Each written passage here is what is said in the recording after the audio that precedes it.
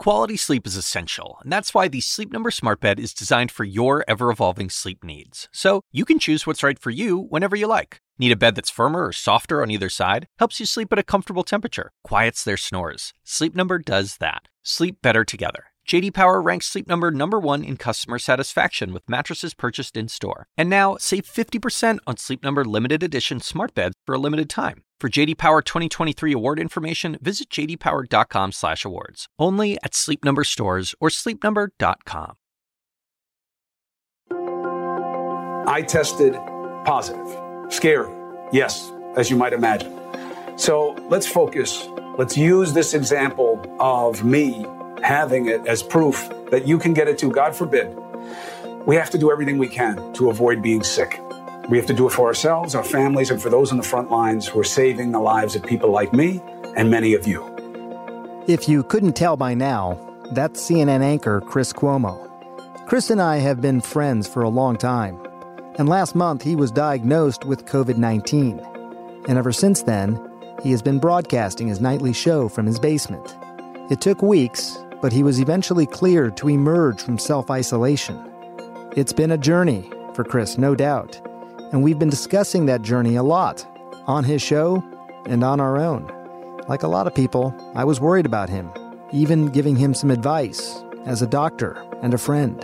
Dr. Sanjay Gupta, our chief, is back, my brother and North Star for many of us during this time. You were right when you told me that I would see a different side of this once the virus took root.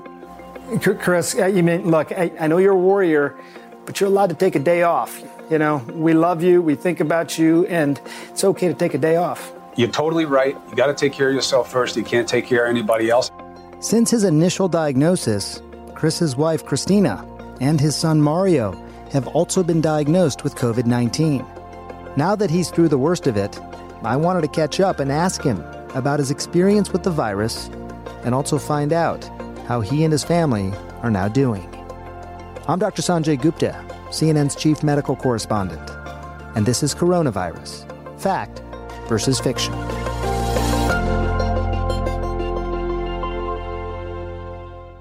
Let me ask you about you. What are your days like nowadays? Tell me everything. When are you waking up? What are you doing? How do you spend your time?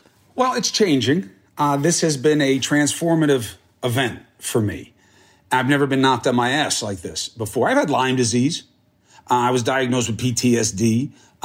They put me on the pediatric dose of Celexa, and I had to work through why I was having these dreams and all that stuff. But nothing like this. A shivering mess for days where I was forced to be isolated and take stock in a way that I never had in my adult life. So I went from doing nothing all day except preparing to do that 1 hour of television, after which I would be a sweaty mess and fall down on the couch and basically lay there for like 6 hours and then get into some weird sleep cycle.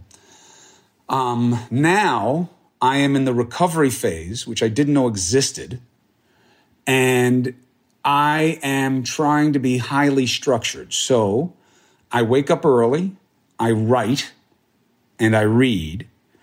Then I'm trying to start upping my activity curve. I can do very little exercise. If I do too much, I heat up.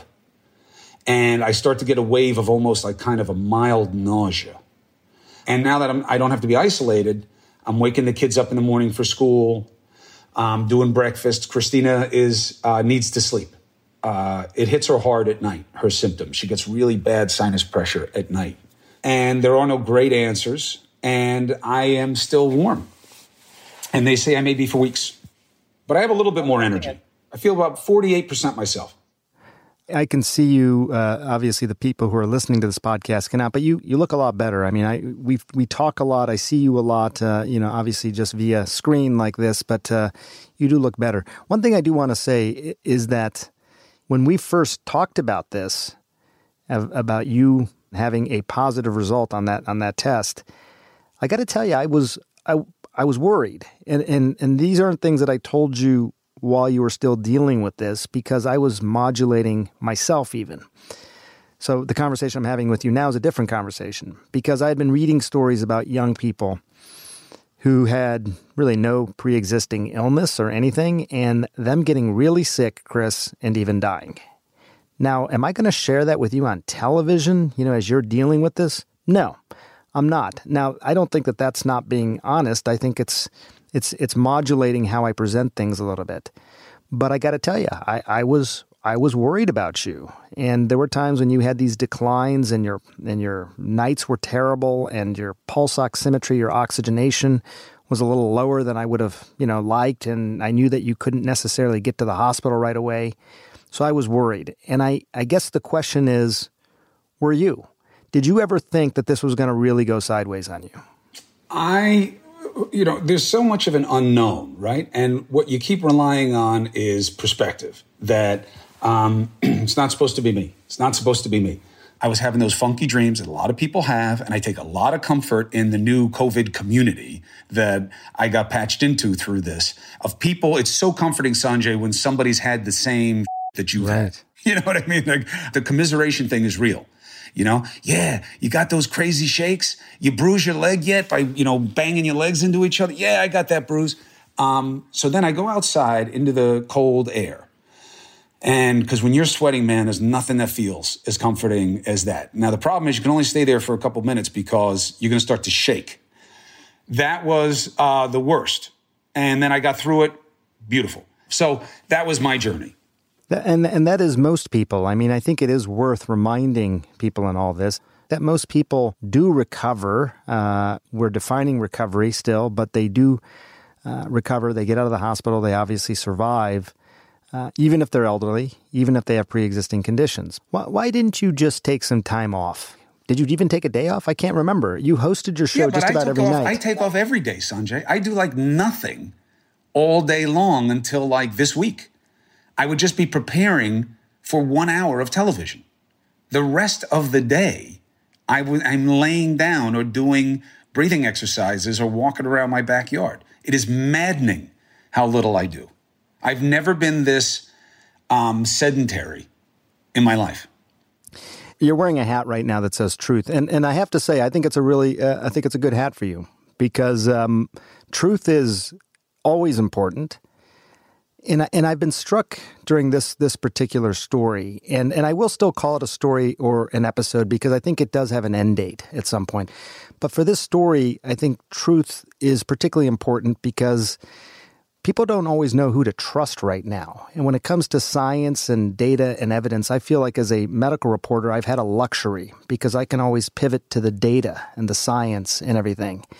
And yet here, with this story, sometimes even that has come under assault.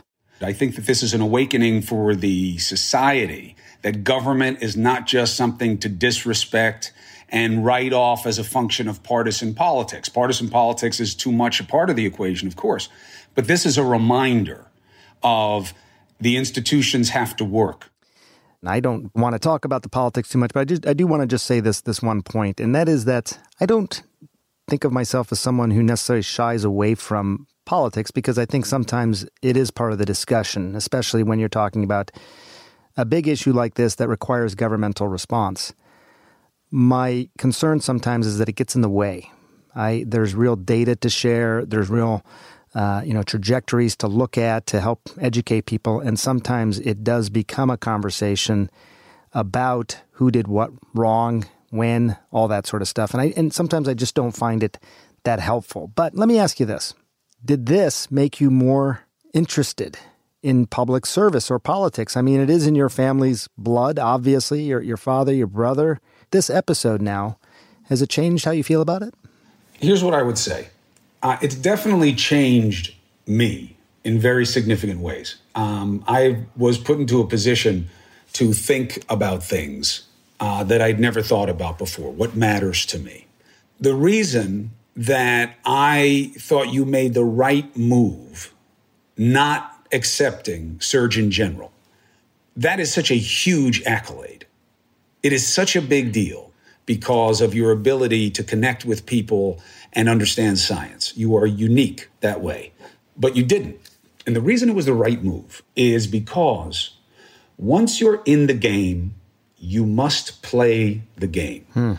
I don't want to be any more subjected to the game than I am right now. And I think the mitigation effect of what you can get done versus what we can expose and push others to do militates in favor of staying out for me personally. And I see you contextually that way also. You would not have the reach that you have to discuss medical marijuana, COVID. You have more influence on the national dialogue this way than you would if you were Surgeon General. It's not for me. It has made me think more acutely about what my purpose is within journalism. Mm-hmm.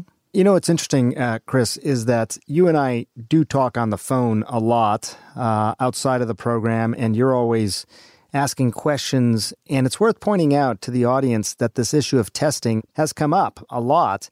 But you were one of the first. I still remember this call. You were one of the first to really, I think, highlight it from a inadequacy standpoint. We were focused on how does a test work, false positive, false negative rates, sensitivity, specificity, all those things we look at from a scientific perspective. But I think you widened the aperture quite a bit on this and said, hey, wait, is there a more systemic problem here? And I think that does speak to your wealth of context and your constant reading and things like that. And then I had a conversation with your brother about your mother, Matilda. And your brother passed Matilda's Law, named for her, obviously, restricting movements and visits for New Yorkers over 70 years old. At the same time you're doing that, that meant it would be hard for you to see her as well. Yeah, that's why he passed it. It was a power move, Sanjay. Cheap, sneaky. No, look, he was right to do it. He and, frankly, Dr. Anthony Fauci, who's a longtime family friend, and they were both right. I was being hyper-sentimental and protective of my mom. I wanted to keep her with me. I was always going to be exposed to this virus. There was no chance I wasn't going to be. I was sneaking around in too many hospitals, trying to get a sense of where the PPE was going, how it was that we kept having this disconnect. And I wanted to see for myself what the burden was, so that people wouldn't be able to fake the funk with numbers about the reality for the workers. I was always going to get exposed. It was just a matter of when. And again, I get sick pretty easy. I'm not an Iron Man, So they were right to move mom. Andrew was right to see the particular vulnerabilities of the elderly. We do live in fear of my mother getting sick. Why? Because they don't do well.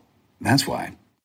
Well, I was really glad that he did, and I'm glad that you talked about it, because my parents, who live in Florida, they live in a community, and I was on the phone with them every day. How you doing? Or just not even just physically, but psychologically. I'm worried about this. You must be very worried about this, and I'm glad that your brother did this and that you talked about it, because I think it was a missing part of the story. The legislation was important, but I think the discussing of it was really important as well. Yeah, there is a sensitivity. There is a balance. There's a vulnerability. But I made a decision with this that I'm not going to tell people that we got to be in it together and that you got to have transparency and then get sick and go hide. I personally was like, listen, you're trying to give people insight into what this is about and what it isn't. Now you're living it, live it. This is circumstantial for me. I'm not supposed to be the story. I don't want to be the story. But this was unique because it's not like I just got the flu. It's like we really don't understand this. So I took the risk, but I'm okay with the trade-off because I know for a fact that it exposed me to people who were able to help me understand what I was dealing with and what was to come in a way I wouldn't have been able to otherwise. So personally, it's been beneficial. And I know that it has been helpful to a lot of people that they knew, okay, so if I get this, I'm going to look like him. All right, I got it. That demystifies it. And hey, I'm dealing with the same thing he is. Oh, I'm going to try those exercises. I'm going to try that. I'm going to see how that is. Oh, he's having those funky dreams too. Oh, all right. So he's doing compresses. I never even thought of that. I guess I do that with my kids. Let me try it. And that means a lot to me. Part of the reason that we talked about this on television every night is because we're dealing with a new virus here. Nobody has the answers. So to hear firsthand from someone who's dealing with this, every detail matters to clinicians who are trying to better understand this virus. We're all learning, but also the psychological part of it. Well, that's the important piece. Mental health is a nightmare for us. Stigma. People don't want to talk about it. And I know personally that this definitely affected my head. And I'm telling you, this has put me in a funk. I'm not just sad. I'm not just down. But you start to get a withering resolve. I'll never be myself again. I'll never be 100% again. I'll never be what I was. Every day I'm going to wake up hot. Every day it's the same. Any change is incremental. I can't do what I want to do. I can't be who I want to be. And it cycles. And that is not feelings. That is not sadness. That is emotional illness, mental illness. And you have to deal with it. You got to get therapy. I get therapy every 2 weeks. Now I'm doing it twice a week. Why? I got to talk to somebody who can process this for me. Let me ask you this. How is Mario doing? Mario's got the same stuff Christina has. Sinus pressure, worse at night, no sense of taste and smell. Interesting parental point. Very different when a kid can't taste and smell versus an adult. Very disorienting to a kid. And they start to exhibit weird behaviors. Like my son is 14, and he is now trying to eat stuff that he shouldn't because he is so fascinated with his inability to taste. And it's also scary to a kid in a way that it isn't to an adult. But like his mom, every day they're better. That he's sick happens. The virus goes through families. Nothing unique. No woe is Cuomo. Everybody's going through this. We're no different. And if anything, we're on the lucky side. As Chris has said countless times, he and his family are lucky. But his firsthand accounts of the virus and the harrowing symptoms reflect what is happening to so many around the world. That is why it was so valuable to hear his insights and his personal experiences. We are all learning about this together. We do know that the virus is dangerously contagious, so we must do everything we can to protect ourselves, our loved ones, our healthcare workers, everyone in our community. The one thing we can all do to help out for now is to stay home and practice physical distancing. If you have questions, please record them as a voice memo and email them to asksanjay@cnn.com. We might even include them in our next podcast. We'll be back Monday. Thanks for listening.